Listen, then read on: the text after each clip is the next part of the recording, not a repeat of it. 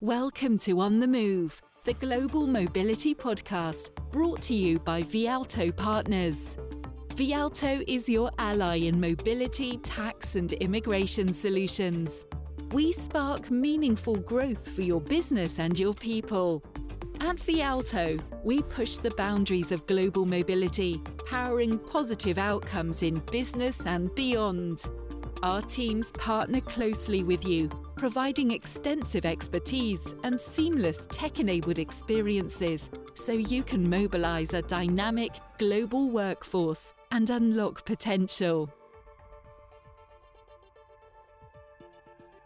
Hi, and welcome to On the Move, the global mobility podcast from Vialto Partners. This is Series 3 of the Employment Taxes part of the podcast, which focuses on real hot topics for organisations. Today, we're focusing on global contingent workers. I'm Ash Majithia. I'm the Global Employment Tax Lead at Vialto, and today I'm joined by my colleague, Conor Tobin, who leads our Global Contingent Workforce Advisory Service. Conor, welcome. Thanks, Ash. Yeah, pleasure to be here. So this is one of the areas that I'm actually asked most about, as clients want to take advantage of the global labour pool, but often struggle to manage the associated risks. In light of this, I thought it would be good to sit down with you and share some of the trends we're seeing globally, as well as what companies are doing to address some of these challenges. So, Conor, perhaps if we start by looking at the big picture, it'd be great to understand what are we seeing from a global shift and what is driving that trend? So we're all aware there have been a number of changes in the world of work over the last few years, one of which has been a significant shift in organisations augmenting their workforce with proportionally more contingent labour. And for clarity, it's probably worth saying, as I appreciate there are lots of different terms used globally, but when I say contingent labour, I'm referring to anyone not on a permanent employment contract. So that could be under any number of guises, such as freelancers, gig workers, agency staff, temps or contractors, but effectively workers that are quote unquote independent from an organisation. Now, clearly contingent workers are not new. However, various factors have driven their recent expansion.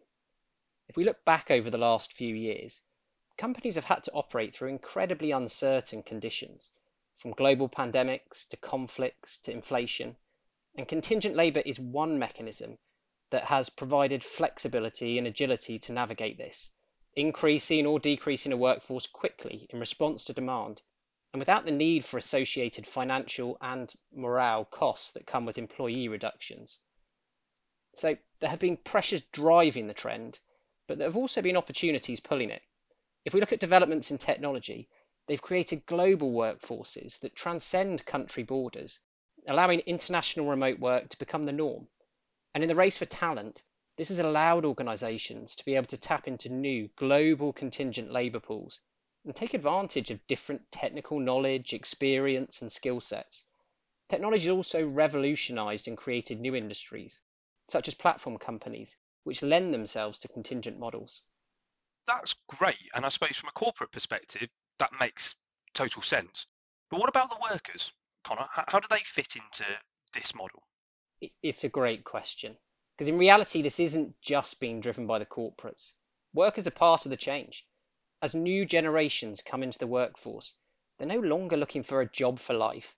Instead, they want experiences and projects. Even at the mid-management level, we're seeing more engagement on a contingent basis, reflecting a demand for autonomy, flexibility, and greater work-life balance. As part of the Great Resignation we've seen, workers are voting with their feet. And the combined result of all of these pushing and pulling factors is a massive acceleration in use of contingent labour globally. The latest surveys are predicting that contingent workforce will grow by more than 50% this year alone, with certain markets like the US expecting more contingent workers in the labour force than there will be employees by the end of the decade. Wow, that's an actual amazing stat, and I actually find that clients and friends sometimes are shocked when they find out how high the stats are. But this all sounds like a really positive change so far, Conor. So what are the issues that organisations are facing and that they should look out for? So if we look globally, increasingly authorities have, or are at least in the process of, responding to this trend from a regulatory perspective. And they're doing this primarily to try and both protect workers' rights, but also ensure the right level of employment taxes are paid. And the result is more scrutiny being placed on assessing, testing, and challenging employment status. Whether that's restrictions on subcontracting in South America, increased audit activity across the continent, or even the off-payroll rules here in the UK, the direction of travel is the same. Authorities want end-using organisations to be responsible for the compliance of their whole workforce. Only a couple of months ago, you may recall we saw the EU vote and approve changes to the EU Platform Directive, where they brought in the presumption that the starting point is that workers are to be considered as employed. Clearly, that's only one industry, but it's a great example of the view and the approach that we are seeing to this at the governmental level, Ash. And the real difficulty for organisations looking to respond to that appropriately is that the question of employment status is often subjective, which makes assessments complex. And the costs of getting it wrong can be severe, not just from a financial and operational perspective, but also reputationally. Ultimately, the public are now holding organisations accountable too. You only have to open the papers daily to see multinationals in there for getting this wrong.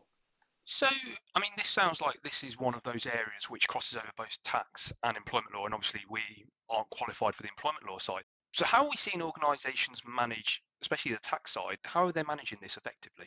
Yeah, so there are various things that companies are doing, Ash, and what ultimately is right for a given organisation will depend on factors like their industry, workforce, etc. But some of the key fundamentals to start with. 1. Ensuring transparency. If you don't have visibility of who your workers are and what they're doing, you're not going to be able to understand or manage the risks. It may seem like stating the obvious, but this really is the starting point, and it's often not done effectively. 2. Having clear ownership. Often we see misalignment between procurement, the business, and the people and tax functions. Where organisations really tackle this well, they're approaching the issue as a cross-functional group. Some organisations are even bringing HR and procurement together to approach compliance from a total workforce perspective. 3. Finally, use technology. The sheer scale of this challenge, you have to automate and use tech to provide the governance and controls needed, as well as to enable you to tap into technical knowledge, positions across jurisdictions globally and on a real-time basis, so that you're able to navigate through what is a subjective and changing landscape. It is worth saying as well that where companies are doing this well, we don't just see them benefiting from managing compliance risks. It also brings an array of other benefits. For example, having greater visibility of your workforce can enable you to identify and retain key talent.